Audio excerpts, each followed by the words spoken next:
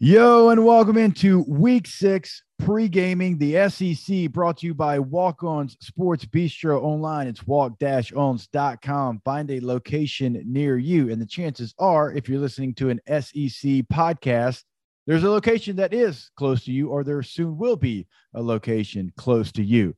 Jacob Hester, Chris Doering, Big Terp here with you for another week. We are all living through, currently, as we are taping this, the Braves trying to clinch the NL East. It's getting a little hairy there in Miami. The Marlins have a runner on third in the 8th inning. So if we just yell any cuss word, just any of them, no, it is not you, listener. It is not your SEC team. It is, in fact, the Atlanta Braves. So go ahead and get that out of the way. CD, how you doing, my man? Glad to be back with you.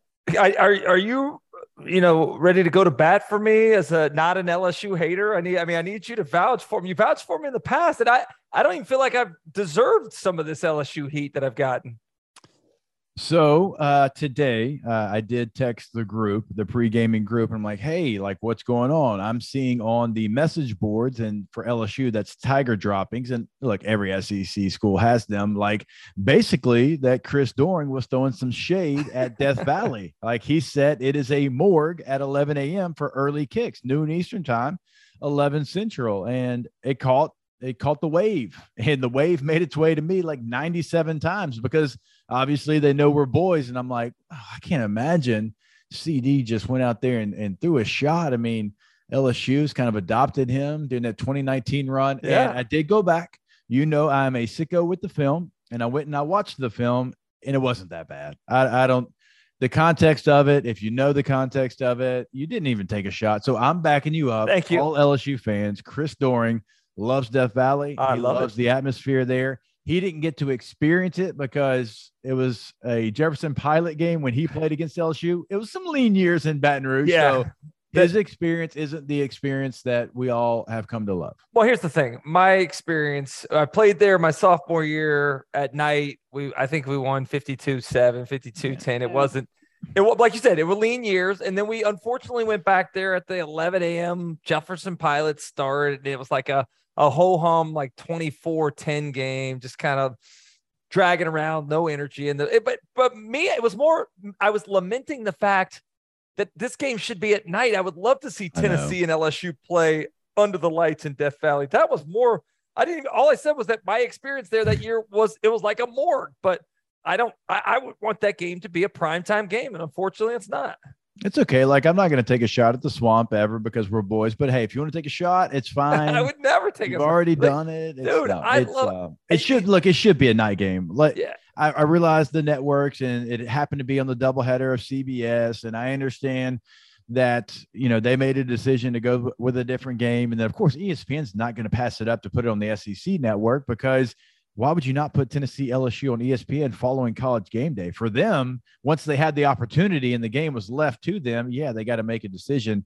And there were some people at LSU that certainly weren't happy. In fact, I heard through the grapevine, there were some people at the SEC office that weren't very happy. They thought this game should be a night primetime game as well. It's not. It's unfortunate because this isn't the Big Ten. In the Big Ten, I do radio with Bobby Carpenter every day.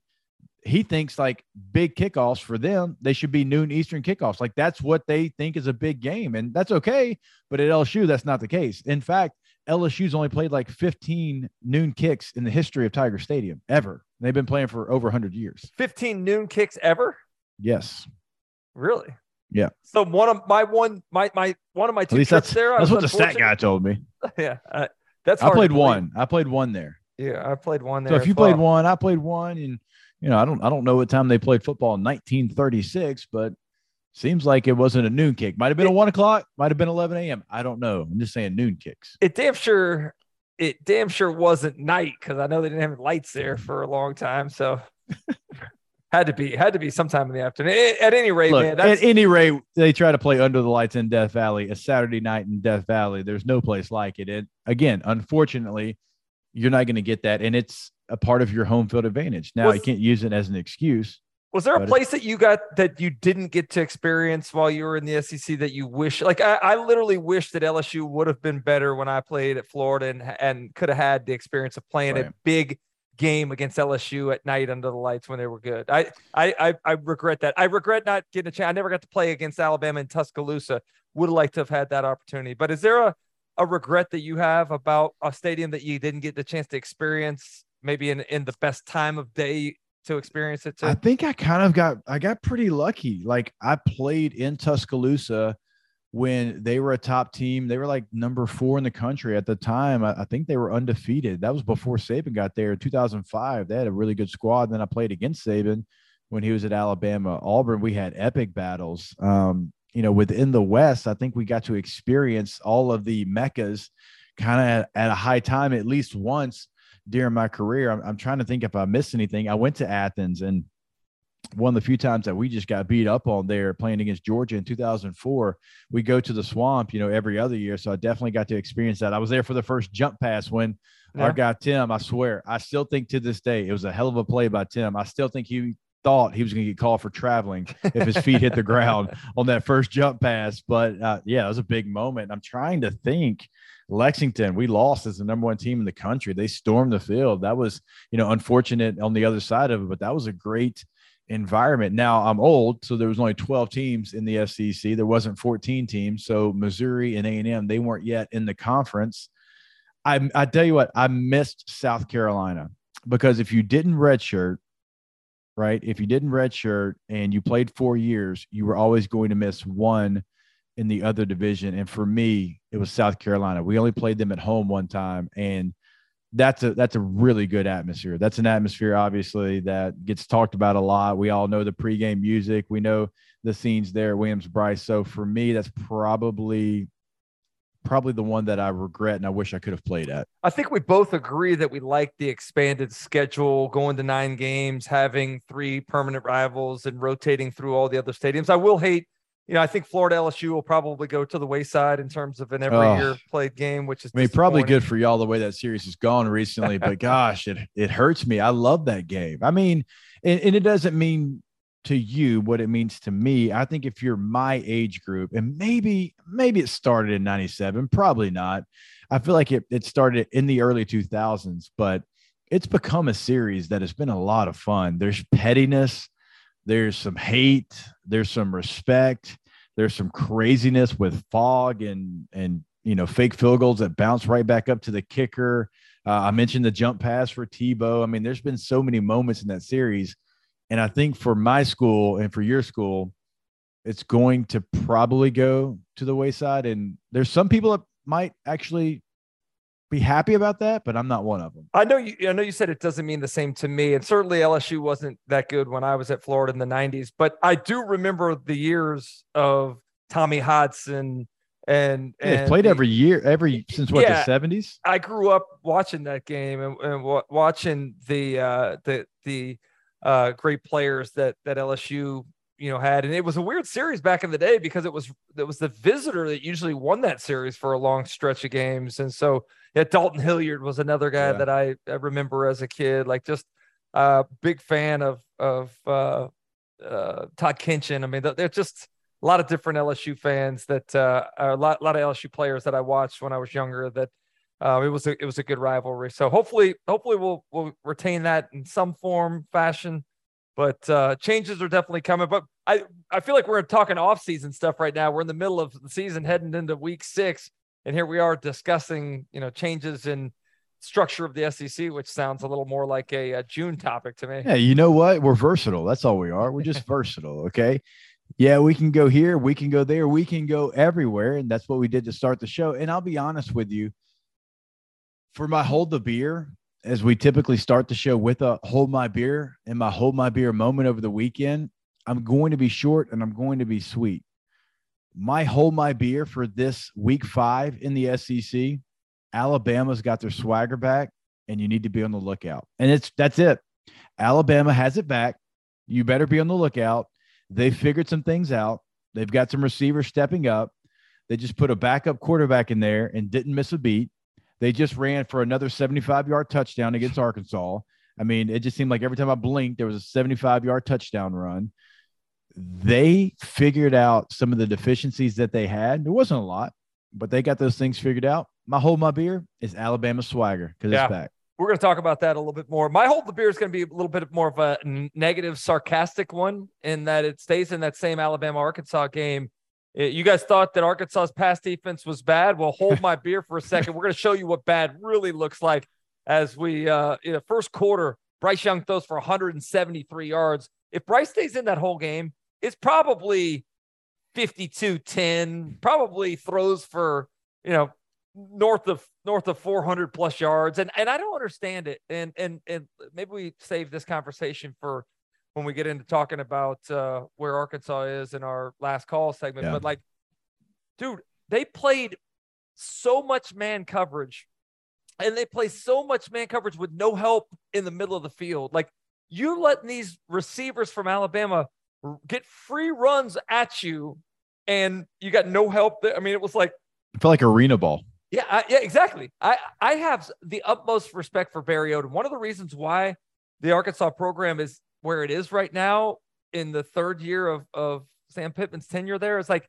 he came in and they got that defense playing really well, really quickly. Assignment sound, technique strong, just doing the little things correctly. And then all of a sudden this year, I don't know what happened. And that's not even mentioning the 317 yards that they gave up on the ground. Yeah. I haven't even gone back to count it yet though, Hess, but like there were multiple touchdown runs where backs didn't even get touched. Like they were such large holes. There's nobody in beyond the first level there of the defense. Like, nope. It just, to me, I can't believe that this is what Arkansas's defense has become. So my hold the beer is say, hey, you thought we were bad. Let me show you what bad looks like. Yeah. And you've heard me say this before. I think Arkansas over the last 2.5 years, the reason that I enjoyed watching them so much is they were interested in tackling when nobody else in college football seemed like they were. But even some of that, it's gone away. You knew when you played them. They can't tackle at all. Look, and I know they lost 2 of their starting linebackers, but Bumper Pool's still there. They still got guys that we've seen do it before. And even Bumper Pool, I respect the hell out of Bumper Pool, not because of his name. Now his name's a part of it, but because of his play on the field. And he looked like he was in the spin cycle a couple of times, missed tackles. When he was a spy, he shot the wrong gap. We haven't seen that from him. Yeah. Yeah. And ironically, the best player on that defense is one that wasn't on the team last year that transferred in from the opposing team. He was on the other team Saturday. Yeah. So it's an interesting time in the SEC. And just as a whole, man, like I think still we're almost halfway through the season and the same debate that we had in July at SEC Media Days in Atlanta is the one we're having now. Like, who's the third best team in the conference? Lots of different varying opinions on a lot of these teams that are kind of jumbled up in the middle right now. Yeah, I think it's a great point. I mean, a lot of the narratives that we had, I mean, that was one. It was, a narrative. We're going to get to LSU later, but like the narrative for LSU was, I don't really think they're the third best team, but they're talented and they can probably find a way to beat a lot of teams. And like, I still feel like that about them. The things that we thought about Texas A&M coming into the season, I mean, they're playing out just like we thought they would. So like some of that stuff is still there and it's playing out. And the third best team conversation, it's still being debated because, I mean, even though Kentucky lost, and I mean, we're going to get to that game later on. Like, even though they lost, I'm like, man, how many chances did you need in that game to prove that you were the third best team in the SEC? Big Terp, do me a favor. Maybe next week or the following week when we get to the true midpoint of the season, I'd like to have a segment where we look back, like what we knew, what we thought we knew. I think you're right. The Texas A&M take that you and I had has been spot on. But we got some eyes. We got some eyes. So full disclosure, CD and I won't mention names. We went to a dinner in Atlanta, SEC Media Day, and it was full of people that cover the SEC on a national level.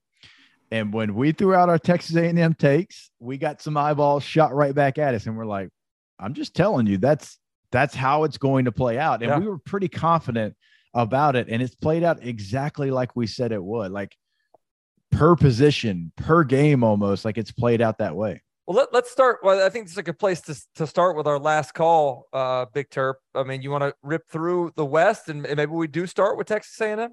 I think we should do that. Let's do it right now. Beers have been held. Let's get some last call. So Aggies, CD, we'll start with you because you're eager here. I am eager. And I don't want people to come off thinking that I'm, anti Texas A&M at all. It's just the things that we had concerns about. Hess, like I never played against Texas A&M. Like I would have no reason to have any bias against Texas A&M. Yeah, they weren't in the league when we played in the league. Yeah, nor do we have any bias against any other teams in the league. I genuinely love all of these teams this conference, but I would say, the thing that stands out to me is exactly what the issues were last year. Like, how did we not get the offensive line fixed from last year? How did we not get the receiving core fixed from last year? How did we not get the quarterback position fixed from last year? Now, I feel terribly for Haynes King and for Max Johnson because they're under duress every single time they drop back to throw. But all of the same issues last year are still the same issues this year. They look very much like the team that we saw last year that struggled early in the season, and maybe they'll be able to get some things together. But the other big question that we talked about on the show this morning, Hess, was like, the excuses, man, we're really young at a lot of positions. Well, why are you really young? It's not like Jimbo Fisher took over this program this year or last year, right? He's been there. This is 5th year. Like, why are there so many young guys that are playing such crucial roles on this team right now? And here's the deal, and you know this as well as I do. If you're a elite program in the SEC, you're probably going to be young almost every single year because your juniors are going to the NFL early and you don't get a chance to get your players for 4 years most of the time. It happens at Georgia, at Bama, at Florida, at LSU, all across the board. That happens everywhere. And you have to be able to develop young football players to be ready to play. Like when I sit here and I turn on the tape, they've got talented freshmen. Now, though, in college football, it's not like it used to be. You don't redshirt. You're not, hey, let's baby step this thing. If you are a true freshman that's playing, you got to be counted on because you're going to have a young team in spots if you want to be elite. That's just Georgia's going through it on defense right now. They're still number 2 in the country. We'll get to them, but like I'm looking at the receiver position. I see the talent. I do. But their receivers right now on Pro Football Focus, which, look, I trust these grades because I watch the tape and it tells the same story that my eyes do.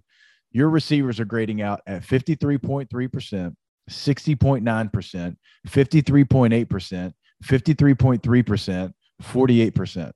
That's your receiver group since Anaya Smith went out. That's your group. Yep. That's who you're rolling with right now. And it's young football players.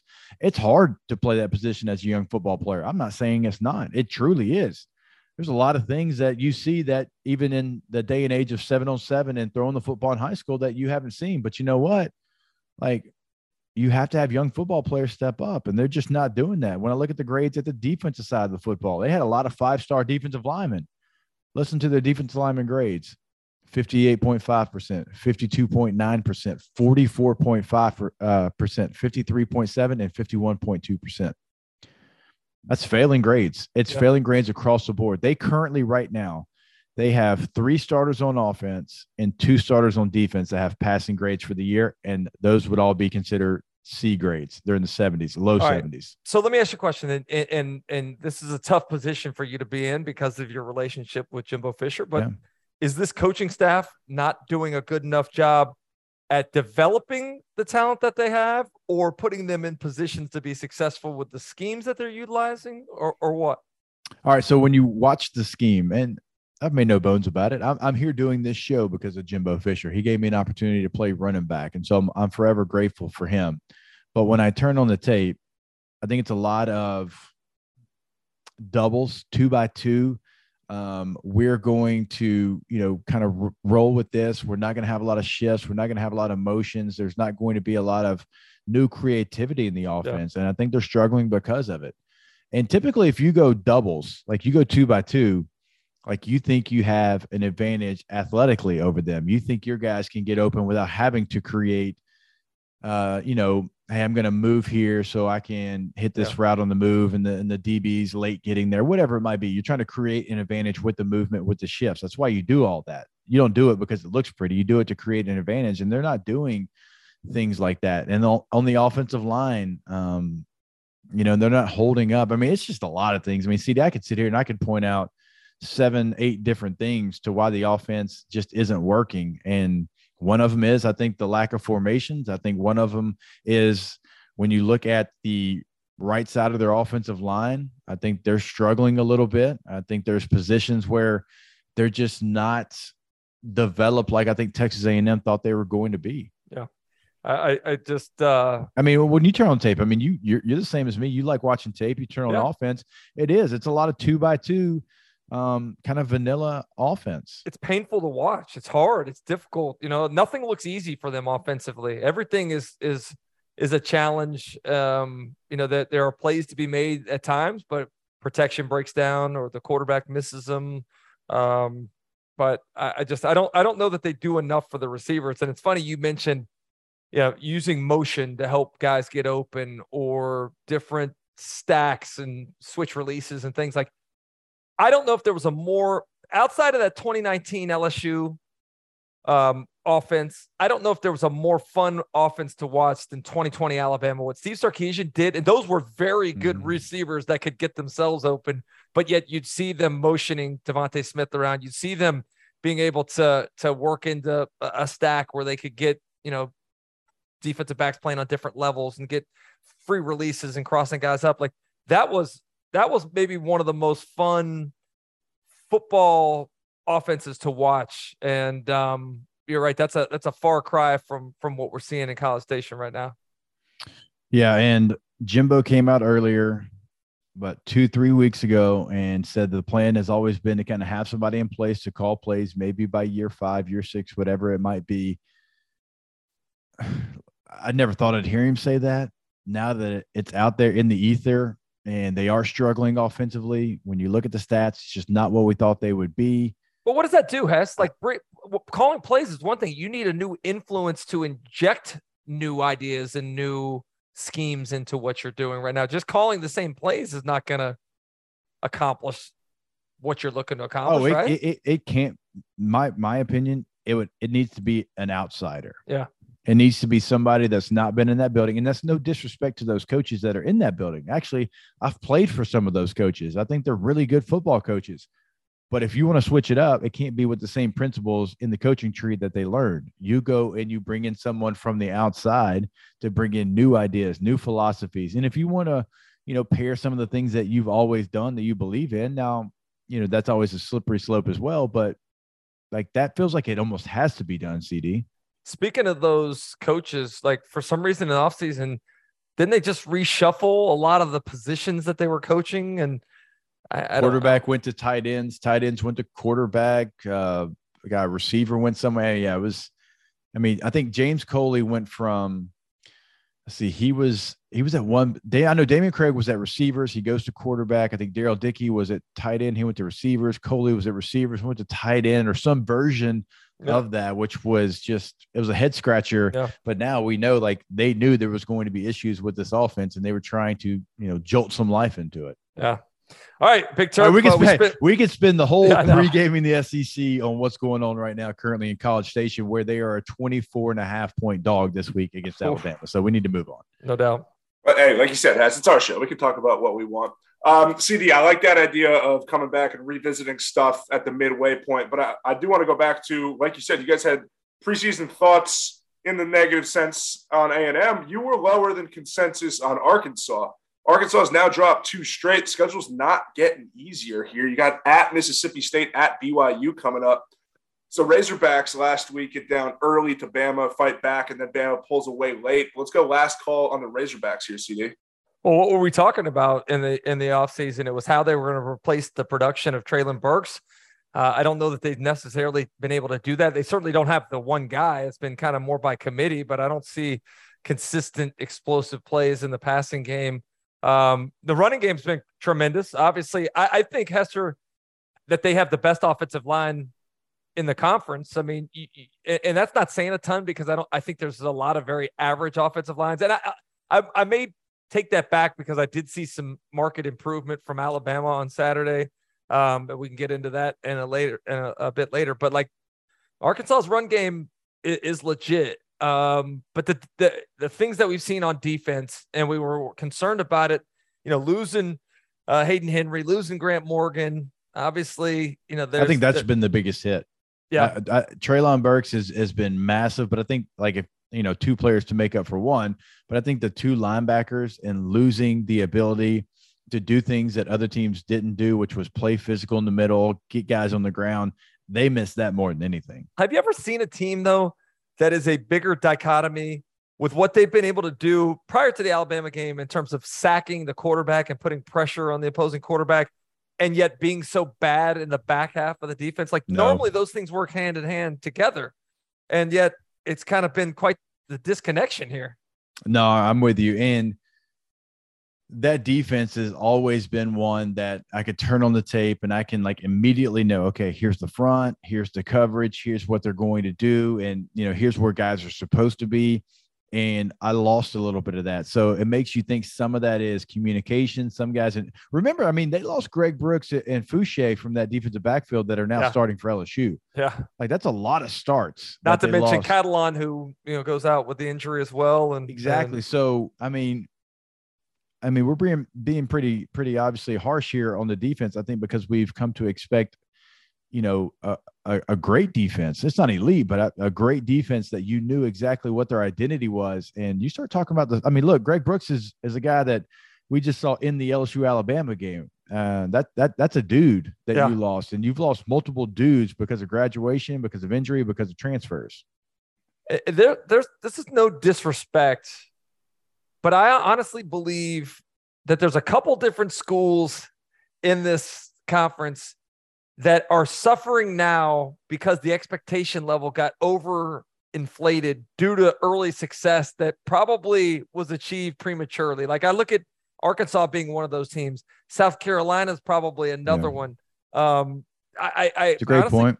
Honestly believe that, Arkansas had a lot of work to do, and the foundation, they needed to rebuild from the ground up, and they're doing that, and they're on a great pace right now. But people are going to look at it as taking a step back this year if they don't right the ship, and it's going to be viewed as a poor season. And I don't know if it should, because of really where they were and some of the overachievement that took place. Some of that's fair. I think it is. I think when you overachieve, when you're ahead of schedule, like we like to say, maybe our expectations change a little bit. But I'll be completely honest. If you would have said, hey, Arkansas is going to have the 13th points per game defense and the 13th yards per game defense, I would have called you a liar to your face.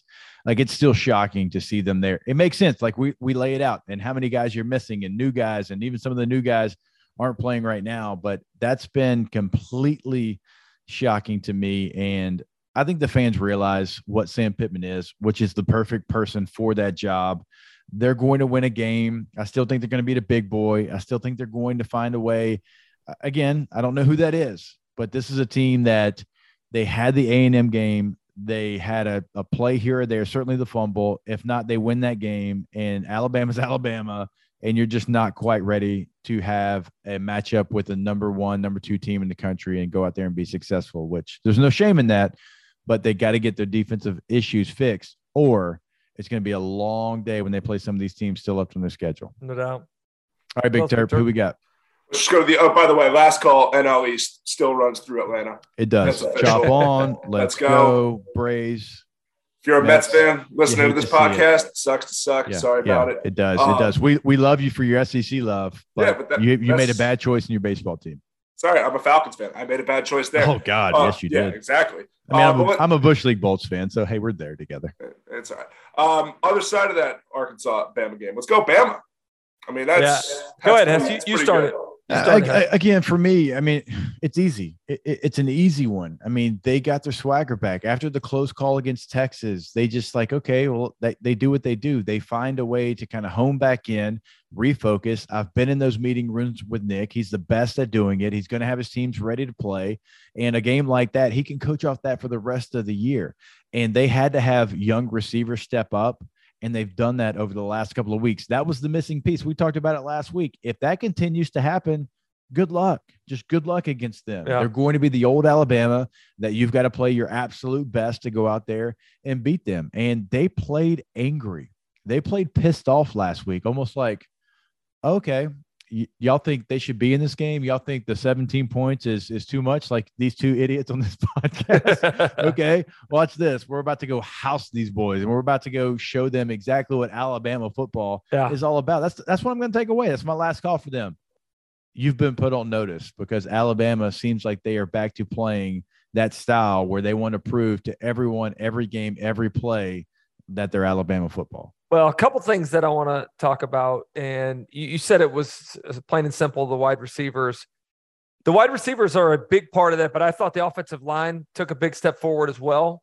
Heading into the game, we talked an awful lot about their struggles over the last 5 games that Bryce Young has quarterbacked on the road, true road games, and how they struggled. Now, they still had too many penalties, 10 penalties in the ball game on Saturday, but they only gave up 1 sack. And they were able to run the ball for over 300 yards. And this was against, the number 1 sack defense in the entire country, that the quarterbacks combined were under very little pressure the entire afternoon.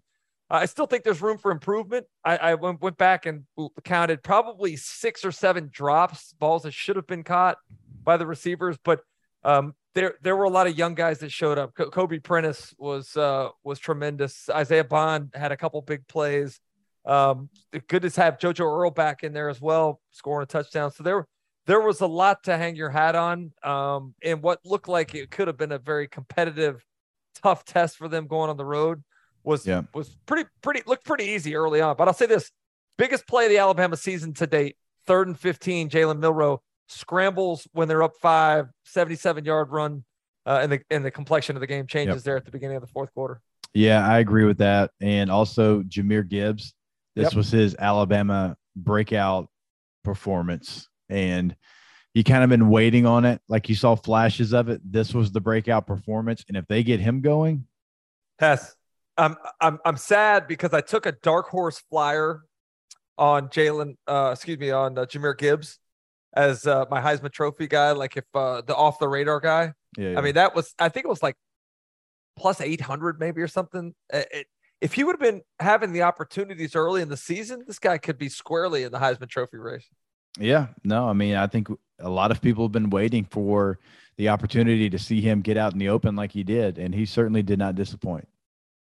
What else we got, Big Terp?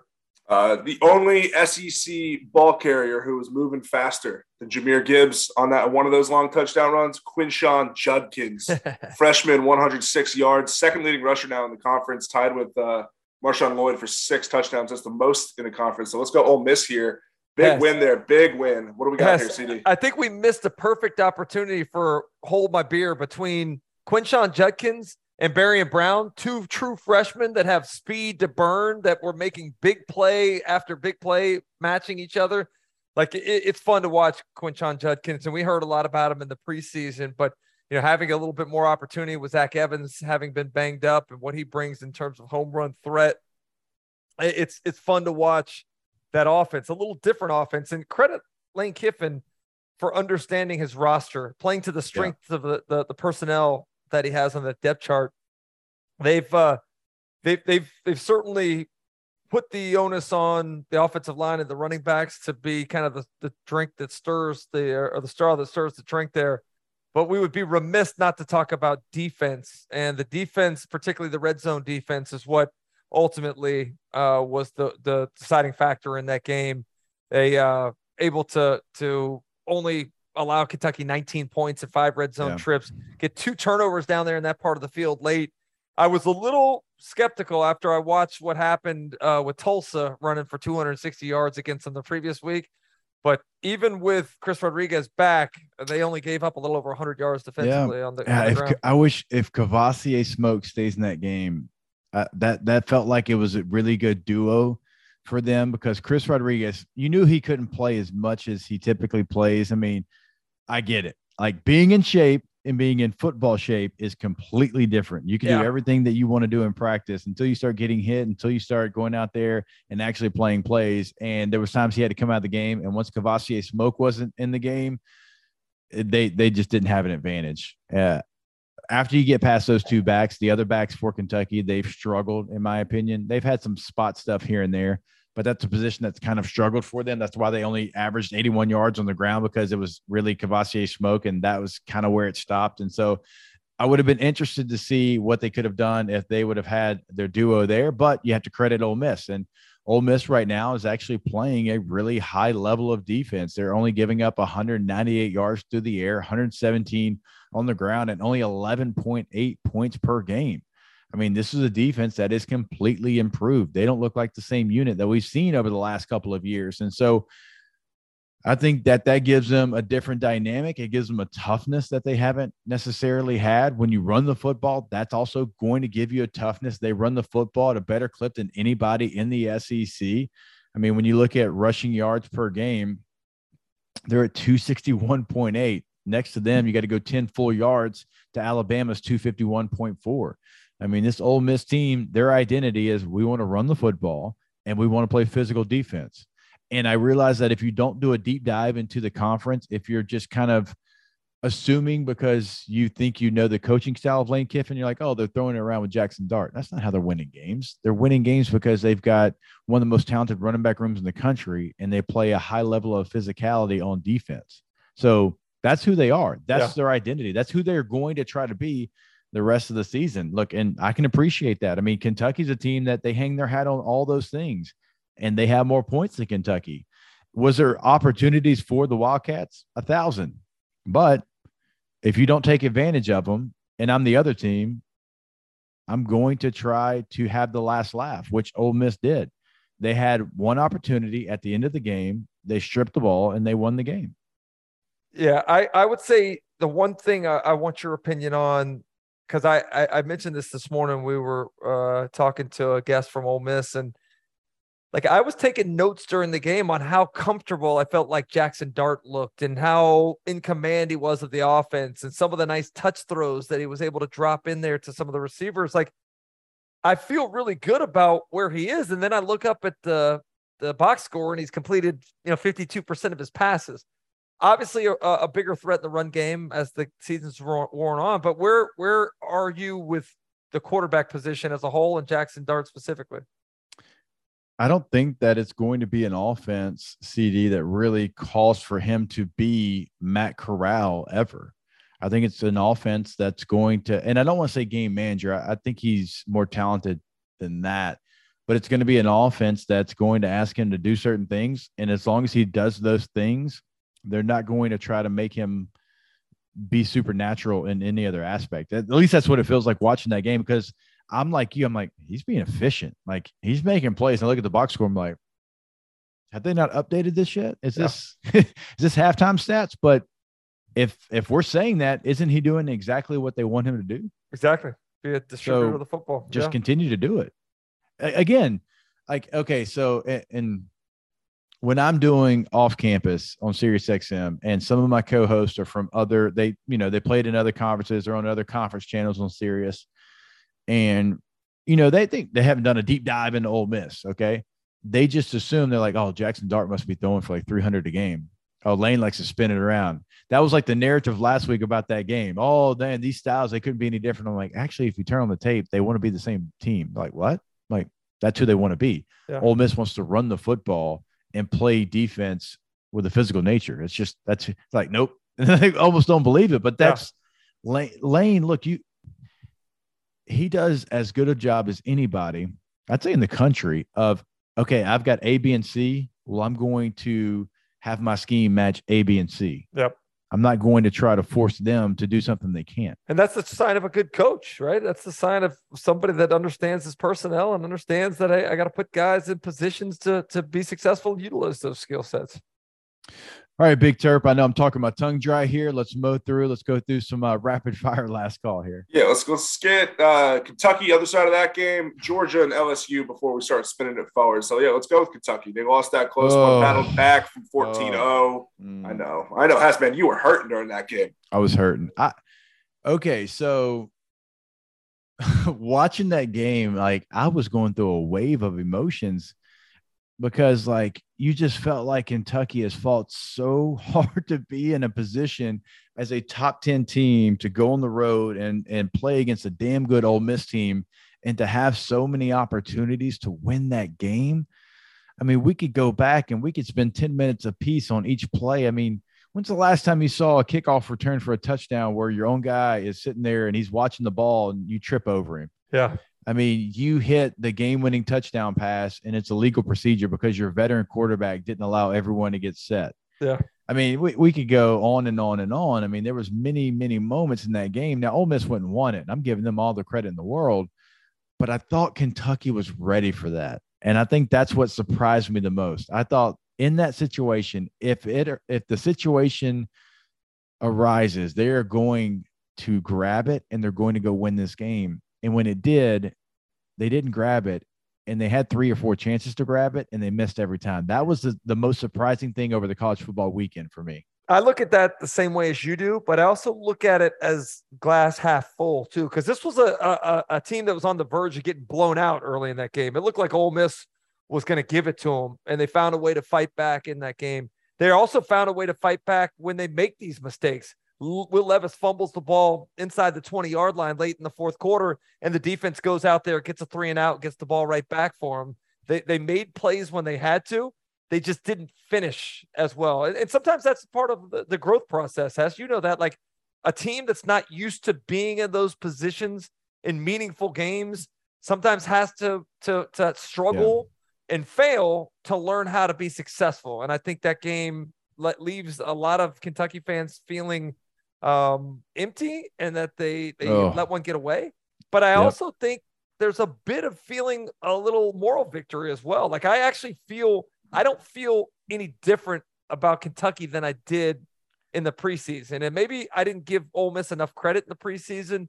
That was a better Ole Miss team than I expected to see when I made that 11-1 selection for Kentucky. But I do still think that Kentucky is a quality team. And I do still think they have a chance to beat Georgia on November 19th. And I'm going to ride and die on that hill until I actually see it happen otherwise in November. No, they're absolutely a quality team. I still think they're in the conversation for third best team in the SEC. I think it was just the way they lost that game with the opportunities with, Will Levis. And you felt like it was coming as soon as he kept his own read, like the whole Everyone time. knew that. Everyone knew, like we all had the same feeling at the same time. We're like, no. Yeah. And look, was there a call that could have gone Kentucky's way? There was, but there was also on the next series, there was a face mask that could have gone Ole Miss's way. And so I don't think that was the story of the game. Was it a part? Yeah, it was a part, but there was a lot of plays in that game that became a part of the story. So it was an opportunity for Kentucky. They didn't take advantage of that opportunity, but for them, they still have everything in front of them as they control their own destiny in the SEC. And we'll see if the Wildcats can bounce back. All right, Big Terp, we're going LSU or Georgia? Let's go to Georgia real quick. Is this what's up with Georgia? Is it the curse of Peter Burns, or is it deeper than that? What's up? What's up with that? What's up? Yeah, I think it's Peter Burns. I think we should fully blame Peter Burns. He's going out there. No. So this is difficult, okay? Because the first game, I'm like, oh my God, should we give him the trophy now after you beat Oregon 49-3? And then you beat South Carolina on the road 48-7. And I'm like, okay, is anybody going to be in the same realm as Georgia? And then they play Kent State, and Kent State formation them to death. I mean, Kent State ran the goddamn Maryland Eye against Georgia. I mean, they emptied the bag. I'm like, okay, they still won the game by 17 points, but I'm like, Kent State had a pretty nice game plan. And then you play a Missouri team that should not have had any juice. Missouri should have had zero juice. I credit Eli Drinkwitz not only for Tank Top Tuesdays, but for having his team ready to play. Dude, They lost that Auburn game 7 different ways. How in the world did he have his team ready to play a game against the then number 1 team in the country? That was amazing to me. And they had an opportunity to win that thing. I mean, if they don't get the false start penalty after they're on the 1-yard line and they go score, I think we're talking about Missouri pulling off the major upset. So credit Georgia. They found a way. And for them, they got to stay focused because they've got Auburn and Vanderbilt before they get to Jacksonville. They got to continue to stay focused. There's some things in the run game that are going to be question marks. The health of some of the receivers is a question mark. The young defense, and we saw them arguing on the sidelines, that's a question mark. Do I think they're in the tier 1 of college football? Yeah, they're still firmly in tier 1, but some things have started to pop up that Kirby and his staff can now coach off of. Now, you've got Auburn and Vanderbilt. You're going to be heavy. You're a 30-point favorite against Auburn. You're going to be a 40-point favorite against Vanderbilt. You stay locked in, you stay focused. You have 2 get-right games, and then you move on and you get ready for Jacksonville. Of course, when I say Jacksonville, y'all know I'm talking about the Florida-Georgia game. Then you have Tennessee, Mississippi State, and Kentucky. That's the bulk of your schedule you have to be ready for. They've got 2 games to get ready for that point. Let me ask you this question. I asked it to somebody else this week on the radio. That 4-game stretch, Jacksonville against Florida, home against Tennessee, on the road in Starkville against Mississippi State, on the road in Lexington against Kentucky. What's the record for the Bulldogs? 3-1. 3-1. More likely that they go 4-0 or 2-2 in that stretch? 4-0. 4-0. Okay. That's a tough slate. Very tough. I mean, you go to Starkville and Lexington. If you don't do deep dives into this conference and you think those are easy games, then you just don't watch a lot of SEC football. Yeah. That's 2 places that are difficult to play that don't get enough credit. Lexington was the best atmosphere that I've been in the SEC in 5 years last year. Yeah. It was the best. Is it 100,000 people? It's not, but that doesn't make an atmosphere. It was fantastic. Like, they are excited about where their football program is. And we know what Starkville can be, the cowbells, the whole deal. So yeah, look, that's tough. And I can see them losing the game. In fact, I think they will lose the game. It'll be 3-1, but I think they're more likely to go 4-0 than 2-2, but it's which games. And look, Florida and Tennessee are going to take a lot of mental and physical just pounding to your football team. And, that's why like Mississippi State and Kentucky being on the road those next 2 weeks is even more important, but they got to be ready for that. And they got to take care of business the next 2 weeks, because that's who we're going to find out exactly where Georgia's at. And they, for them, they probably hope that they don't have to have help, right? If Tennessee or Kentucky only has 1 SEC loss. Real quick on Georgia. I will say that the sign of a champion is a team that can fix whatever ails them in time to pull the game out. And they did that. They were able to lean on the offensive line. The offensive line had their struggles in the first 3 quarters, way too much penetration, and credit Missouri. As you mentioned, Coach Drink had those guys ready to go, but I thought they made some serious disruption with the penetration up front, not only against the run, but rushing the passer, disrupting, any rhythm that Stetson Bennett ever tried to get into. But at the end of the day, they leaned on that offensive line, and this was a team that rushed the ball for 3 yards per carry through the first 3 quarters, only to rush for about 7 yards a carry in the fourth quarter. So going back to the roots, Hess, sometimes you got to go back to the roots, who you used to be, and remind yourself that you still got that in you somewhere down deep inside. Yeah, I am not bailing on the Georgia Bulldogs. I think we need to relax, take a deep breath. They'll do so as well. They're going to come out. I expect them to win big this weekend, and they'll get back on track. All right, I'll go ahead and dive into my last call for LSU. They're going to fight like hell. They're going to play to the final whistle. They're going to try to find themselves back into every game. They make incredible halftime adjustments. But in the SEC, you can do that in some places. You can't do that everywhere. And they're about to get into the portion of their schedule where you might get too far behind if you start off slow. Who's the worst slow starting team in the conference? Kentucky, Georgia, LSU. I mean, there's a ton the list is long and distinguished, if you will. And they did it against Mississippi State. They're down 13-0. They get the ball. They go have a hell of a 2-minute drill. They score 13-7 and different ball game.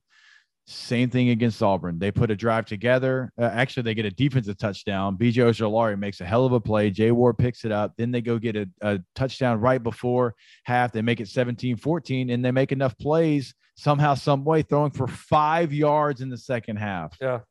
You won a game in the SEC on the road in which you were down 17-0, and you threw for 5 yards in the second half. In 2022. This wasn't 1957. Not 1922. But I love the fight. I love that Brian Kelly's already got the ear of the team. You don't come back if you don't.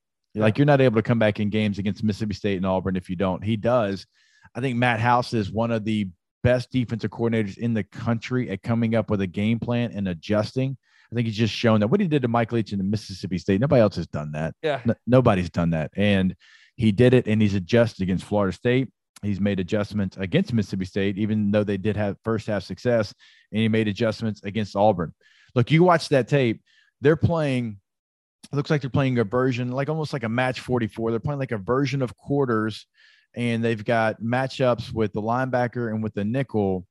And the safeties were taught all during the week, and you could tell because they were taught, okay, you're going to play quarters, but if you're not threatened, you're coming downhill now if the quarterback gets out of the pocket, which that's what they thought they needed to do. And Auburn roasted them. Like Ashford went out there and made the plays he had to make, and credit to him. But then they came back, and Brian Kelly said it going into halftime to Katie George, like, look, we thought they were going to do this. They didn't. We got to adjust. They adjusted. It was a different ball game. And so you can do that, but you can't do it every week. You certainly can't do it this week against Tennessee, CD. That will get you beat because Tennessee will have 24 points, and they're playing at that pace that's so fast. If they get the ball coming out of half, they can score in 3 plays. All of a sudden you look up, you're down 31 and you can't come back. You know, the thing about this LSU team is, I agree with you. They play really hard. The offense is not the most aesthetically pleasing to watch, but the defense is a lot of fun. And you and I spent a lot of Thursday evening last week texting about the LSU defense and what they do. And the reason that they're so good on that side of the ball, I agree with you. Matt House is tremendous. It was a great hire by Brian Kelly, getting him to come back from the NFL to the SEC. But they have such athleticism on the defensive side of the ball, such versatility, the way that they can use all these different guys in so many different ways, and how fast they play, how physical they are when they get to the ball. The rally to the football is amongst the best that I've seen in a long time. And the tackling is usually very, very sound. So I like what they're able to do in terms of showing different looks and fooling opposing quarterbacks. And it's just fun to see how Matt House is using all of these different athletes in so many different ways. All right. So quickly, let's spin this into the pre-gaming portion of pre-gaming the SEC. We've got a handful of games. We have, 3, 4, 5 games that we want to preview here in this episode. Let's go ahead and start there. LSU, Tennessee. We've already talked about it. It's a noon Eastern, 11 local time kick. You have Tennessee. We know who they are. We know they want to go fast. We talked about the LSU defense. I think the story here is LSU's offense versus Tennessee's defense. Tennessee's defense will show that they'll give up yards. They'll give up points. LSU's offense, though, has to make strides because you can't play the same that you played against Auburn and expect to be successful against Tennessee. Like, you were holding on to the football. The offensive line gave you time. You're not making throws. Receivers aren't running, they're not running the best routes. There's a lot of deep routes, which I think you need. If you're going to be who they are so far, intermediate routes might work out the best. Mason Taylor is your most targeted guy. He's a true freshman. He's struggling a little bit. He's a true freshman in the SEC. You've got some Jimmys and Joes that you probably need to start giving the ball to, finding a way to get that, Keyshawn Booty in space, Jack Bash and Malik Neighbors. Like, you have the weapons. I think you're going to have to change what you thought the scheme of this offense was going to be, because right now when you look at it, there's a lot of quarterback in the pocket. He's got time. The routes are deep. He's patting the ball, and he doesn't have any interceptions, and that's good. But sometimes you're like, hey, take a chance. Yeah.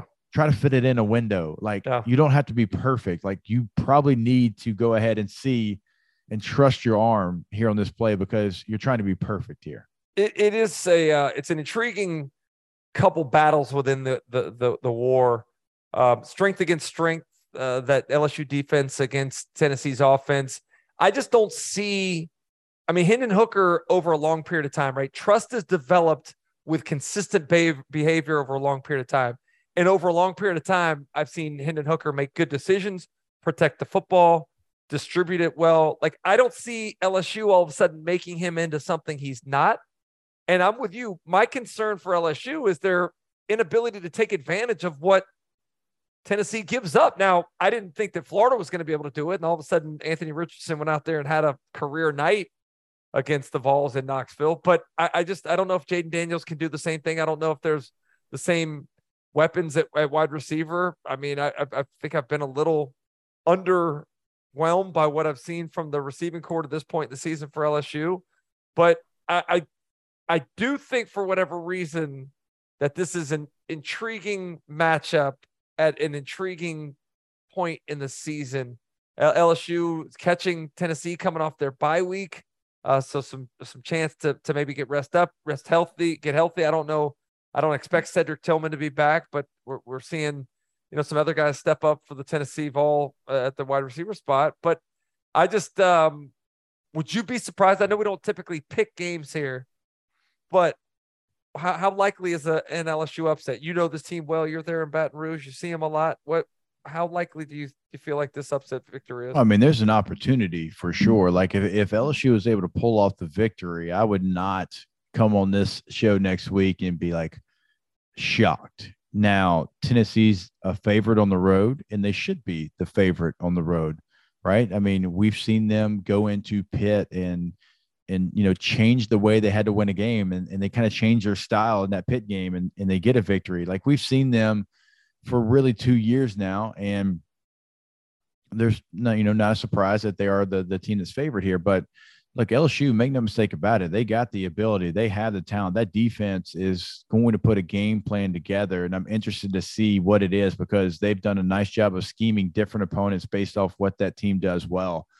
My question for LSU is, can they make the strides enough offensively to be able to keep up if it does for some reason become a shootout? Like, do they have that ability? This offense is built off quarterback runs, making big plays in the run game, and they've, hit some big plays in the passing game, but it's mostly been Jaden Daniels with his legs. It's been John Emery. It's been Armani Goodwin. It's been in the run game. So, I need to see that LSU can go make plays in the passing game. Do they have a chance? Yeah. It's not even crazy if they win this game, but they have to do more in the passing game if they want that opportunity. I feel like it's become a little bit of a popular pick to go with LSU in the upset bid here. I've heard a couple people make that call this week. Rat poison. It's rat poison, CD. You're not hearing it? You're not having it? No. Anytime you're in the actual city, no, you're not hearing that. That is not something I've heard so far. But look, I do expect a great game. I do. I'm excited about it. I think it's going to show where LSU's at currently. I don't think they're the team that, lost to Florida State. I think they have a higher ceiling than that. Now, what that ceiling looks like, I think this game tells a lot of that story. And for Tennessee, this is a game that they're supposed to win. If they want to get to the point where they're playing for a championship in Atlanta at the end of this year, they're supposed to win this game. So I'll be intrigued to see where both teams are. All right, that noon window, noon Eastern, is solid. We got the LSU-Tennessee game. Also, Arkansas going to Starkville. Mississippi State favored by 8 points here. Interesting one. What are we thinking? You know what, Hess? I can't help but think, and no disrespect to you and your alma mater, but that Mississippi State let one get away. That the chance to put LSU away earlier in the game, if they could have finished some drives, the game seemed to turn on the Austin Williams muff punt. Like, I think Mississippi State is of the elite top tier in the SEC. Maybe not the same breadth as Georgia and Alabama, but I wouldn't be surprised to see them beat one of those two this year. Like, I think Mississippi State is a lot better than most people are giving them credit for. And I think they'll look back and regret that they didn't win that game in Death Valley a couple of weeks ago. Now, not taking anything away from LSU, because I thought they had a great plan and they executed it well defensively. But I don't think people realize just how good Mississippi State is. I feel like maybe the pollsters did, though, because they're still ranked ahead of LSU and they had the same record. And not to say that, like you said, LSU went and won that game. They had a good game plan, but I don't think the pollsters have allowed that to take away from what Mississippi State is, which typically they don't do that. So I'm glad at least that someone is recognizing that this is a team that can go out there and win every game on their schedule. I mean, you agree with me though, right? You feel the same way about Mississippi State that I do, right? Yeah, no. I mean, look, I was saying, why are we not talking about Mississippi State like we're talking about Texas A&M coming into the season? Yeah. Let me ask you this, and this might halt pregame in the SEC, and we might not even finish our previews here. I think Mississippi State as a program is ahead of Texas A&M. It's in a better standing than Texas A&M. And when I said that on off campus earlier today, I mean, messages just flowing. And are you crazy? Like, what are you drinking? I'm like, well, tell me how they're not. They have a better conference record over the last 2 years. They've beaten you head to head over the last 2 years. They have stability in their offense and defensive coordinator that you currently don't have. Like, you can have all the things that you have and the bells and whistles and the recruiting classes, but it's about developing in this league as well. And how are they not in better standing? It's not saying 10 years down the road they will be, but currently as we sit, how can I say otherwise? Hess, who is in charge of Texas A&M's PR? Because I want to hire them. And I said it the other day on our show on the SEC Network. A&M's best season is their off season. They dominate the off season, but when it comes time to actually playing games, all that hype goes away. Like, who's in charge of spinning things for Texas A&M? Because they're doing a tremendous job, and unfortunately, Mississippi State doesn't have that same PR person. No, I think that's completely fair, because no one was talking about Mississippi State, even though they returned the most production in the SEC from a team that was 500 in the conference, has Will Rogers at quarterback, and also had the head-to-head victory over Texas A&M. It was mind-boggling at the time, and now I think it's even more mind-boggling because I'm like, they just did it again. But I think those are two programs that are going different directions right now. I like Mississippi State in this game. I don't know about the 8 points. It seems like a lot. I think Mississippi State's going to feed off the energy they got from that victory over Texas A&M. Arkansas struggles defending the pass. Good luck. You got Will Rogers coming to town. That game is in Starkville. Yeah, it's in Stark Vegas. Yeah, like, dude, they got a pretty good home schedule this year. Getting a chance to have A&M come to town, Arkansas coming to town. They get Georgia coming to town later in the year. Like, that's a pretty favorable home schedule. And I guess it's just a byproduct of playing in the SEC. It is a grind in every team. If you got Georgia and Alabama on the schedule, throw us a bone and give it to us at home. Yeah. They get Alabama at home too? No, but I'm saying you asked for it. Yeah. You're like, hey, can y'all just throw us something? Yeah. We're going to put these teams on our schedule. Yeah, no doubt, man. But I'm with you on that. What else? I think I'm two opposite directions, as you said there, for these two programs. So what else we got, Big Turp? I'm curious about this Missouri-Florida game. Also a part of that 12 p.m. slate. But it's in Gainesville, and the Gators are an 11-point favorite, both looking for their first SEC win. Who do you think gets it here? Is it the Gators? I mean, they are that bigger favorite, but Mizzou played Georgia tough. They did. I think it's the Gators here. Missouri, look, I am tipping my cap to you. Like, right here, like, tip my cap to you for being ready to play that game last week. I don't know how in the hell you got it done. Eli, nice job. Blake Baker, hell of a job. Because that team should have been deflated after what happened in Auburn, Alabama. They weren't, but gosh, you just have to imagine the last 2 weeks have been so taxing on them physically and emotionally.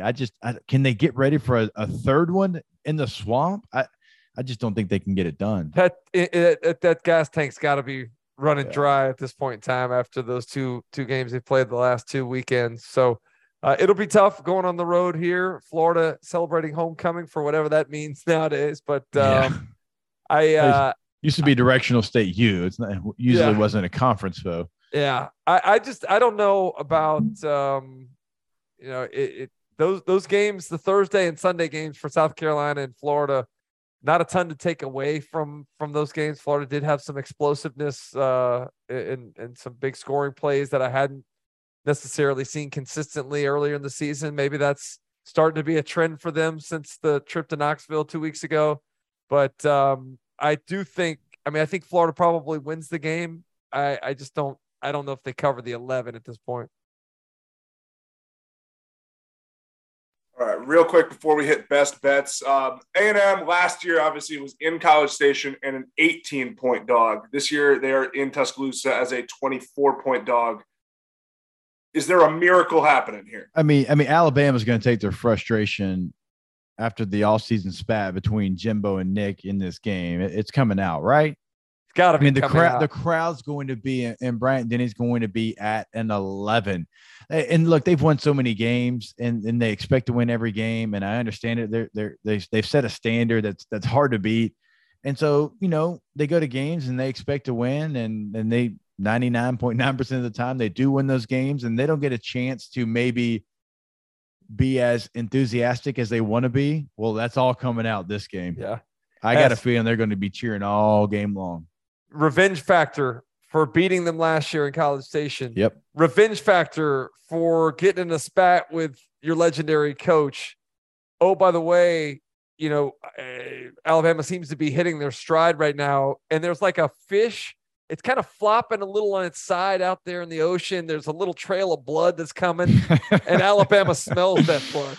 And they're going to absolutely they're not taking the foot off. And one thing Coach Saban usually does is takes the foot off a little bit. Yeah, I don't see that happening here. Oh, there's no throttle.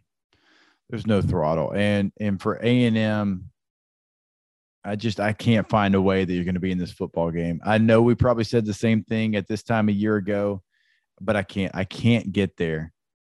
There's offensively, there's no Smith, there's no Isaiah Spiller from a year ago. I can't get you to a victory here. And for all the reasons you laid out, for Alabama to be motivated for this game, there was no look ahead from Arkansas last week. They did what they had to do in that game. And I really don't think it matters which quarterback for Alabama plays. I don't. They're going to go out there and they're going to be so focused for 60 minutes that I can't see them even struggling for any portion of this game. Can you imagine a script that allows them to win? Like last year, Calzada came out of nowhere and had a career night himself, and maybe that was – and the defense played really, really well. But we're seeing Alabama play at home.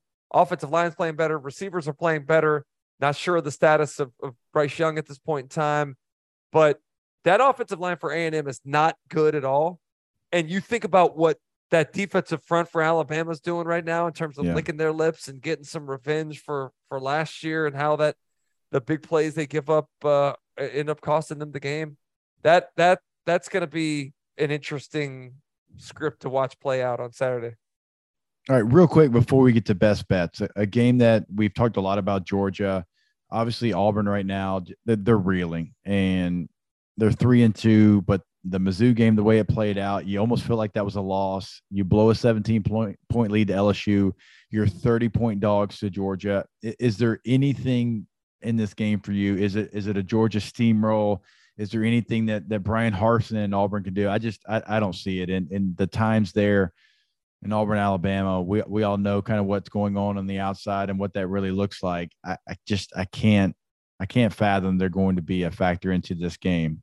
Dude, I saw some fight last week. Make no mistake, I saw fight, but Georgia's looking to bounce back as well. Yeah, but they were looking to bounce back this past week against Missouri. Like, that's why I went all in on the Bulldogs. One of my best bets, my losing best bets. I thought they would have the focus level from that they didn't have against Kent State, and they just didn't. They come out, turn the football over twice in the first half. Are allowing some big plays to Brady Cook in that Missouri offense. Like, just very surprising some of the things that we're seeing right now from Georgia. So the fact that they're favored by 30 points, I got burned last week by Georgia when they were favored by 28 points.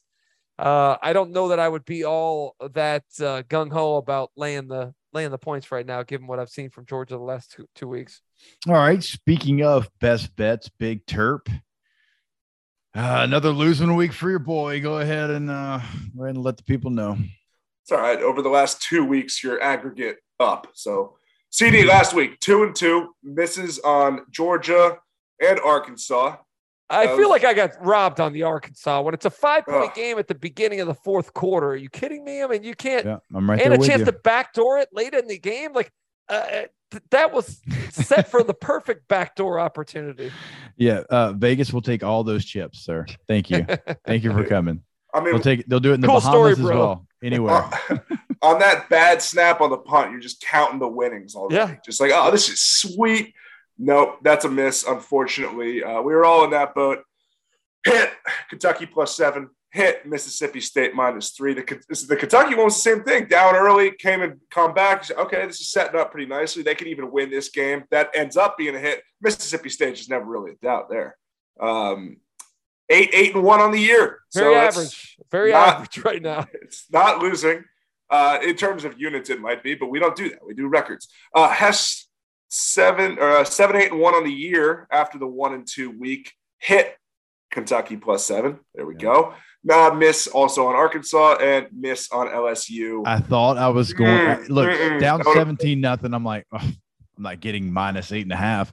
When Greg Brooks intercepted that pass and he looked like he was going to go, I was like, did I just find a way to win this bet? Now, as an LSU guy, I didn't care. I was happy that the Tigers, the Tigers that weren't the home team, found a way to win the game. But it looked like he was going the distance for all those holding an LSU -8.5 ticket. It looked like your dreams had been answered there, but I know. Alas. But hey, you know what? For it being my school, I typically don't even put LSU in my best bets. Felt good about it, but hey, they found a way to get a victory. And now, look, you know what I got to do? Last time I said it, I'm like, you know what? I'm going to pick 4 games, and I'm not going to lose one. I went 3-0-1. I didn't lose. Hess, I don't know if I like the card, though. You like the card for 4 deep this week? I don't love it at all, but you know what? Scared money don't make money. I told you that. That's your guy's quote. That's Billy Napier's quote. All right? So I got to go out there. I got to redeem myself. What 4 games? We won't know until probably in the wee hours of Friday night or very early Saturday morning. Stay tuned. Check in social media. We'll get that pushed out there by kickoff for sure. And then what's this little thing at the bottom here? Oh, Big Trips Locker. Oh, okay, okay. Debuted 2 weeks ago. We're 5 weeks into the season. I got 2 games on the record, but 0 losses. So guy puts out 1 bet there, wins his first bet, make sure that everybody knows. Yeah, anybody could have picked Kentucky +7. That was the easiest bet on the slate. What was the one you pushed on, Victor? Shit, what was it? We all pushed on it 2 weeks ago. It was no, it wasn't Florida. I won that one. We go back in the archives here. It was Arkansas +2. That's what it was. On the doink. Should have been a winner. Should have been not even a close winner had KJ not fumbled there going in early in the ball game. Terrible. This does feel like a different week. It feels like a different week because last week's CD, every time we brought up a game in pregame, he's like, lock it up. Yeah. Lock it. Put up. Yeah. Lock it. Put it up. The gambling gods don't like arrogance. There was too much arrogance, too much sauce. I was too much out there. Yeah, you know what was a winner, though? Braves money line. And if you had a futures ticket out on NL East, come on. Hey, imagine being a Mets fan and thinking this whole time, imagine you're going to win the East. You don't even need to finish that sentence. Just imagine being a Mets fan. Enjoy that wild card round. Oh, they're losing. There's no question they're losing that wild card round. Who they got? Padres, I think. But I think it is Padres. They're playing themselves at this point. All right, last thing before we get out of here. Ole Miss -18 against Vanderbilt. Like, that seems like a line that we should all jump on. Right. I mean, Vandy's coming off a bye, dude. Ole Miss just got done with a big physical game against Kentucky. I mean, but here's the thing.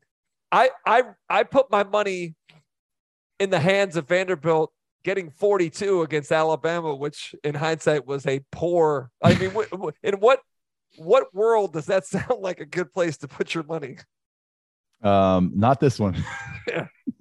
Bad idea, Jeans. Not this one. Okay, well, we'll take a look at the board.